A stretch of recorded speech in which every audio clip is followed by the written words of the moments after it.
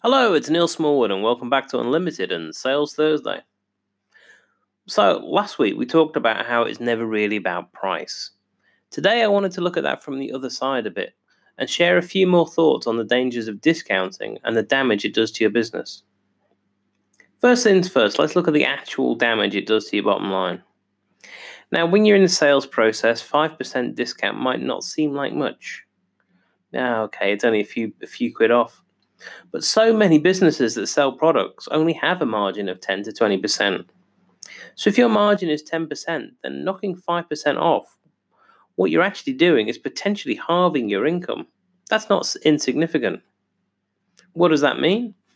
It means you've got to do twice as many sales. If you do that every single time, and word will usually spread that you can get that discount, it means twice the stock, which hits cash flow. Plus, you need to find twice as much storage, and so on. So it has an impact, and sometimes you think about the impact in terms of the overall price, not in terms of the profit margin. What if you sell services instead, though? Pricing per hour of your time, perhaps. Okay, well then by discounting from say £50 to £45 per hour, you're demonstrating that the value you put on your time, the price, is purely arbitrary and can be negotiated. You're encouraging people to push for more because they can't trust the price that you've discounted as the lowest you'll go. They smell blood.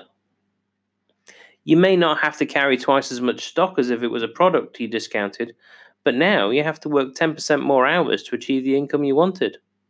Provide this discount to another 4 or 5 clients, and suddenly a 40-hour week is a 60-hour week, and that excludes the time it takes to go and find those additional clients.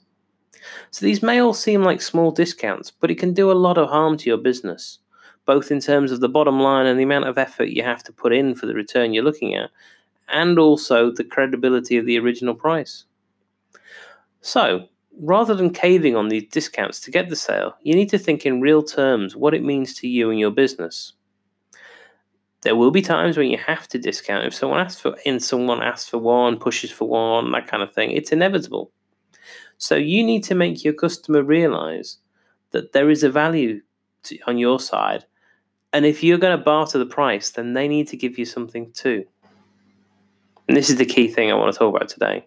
Don't say, yes, I'll discount, or pretend you've gone and chatted with your manager and offered to argue to offer your client a discount like they do in car showrooms. Instead, ask what they'll do for you if you do give them the discount. Okay, I'll give you 10% discount if you can set up a meeting for me with someone else who you think my services will appeal to.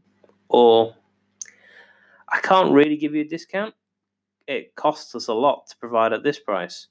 But I've been trying to get in front of Bob or Mary for months. If you can arrange an introduction or bring me to an event where I can meet one of them, then it will save me a lot of work. So I could justify giving you a 10% discount based upon the time it would save me.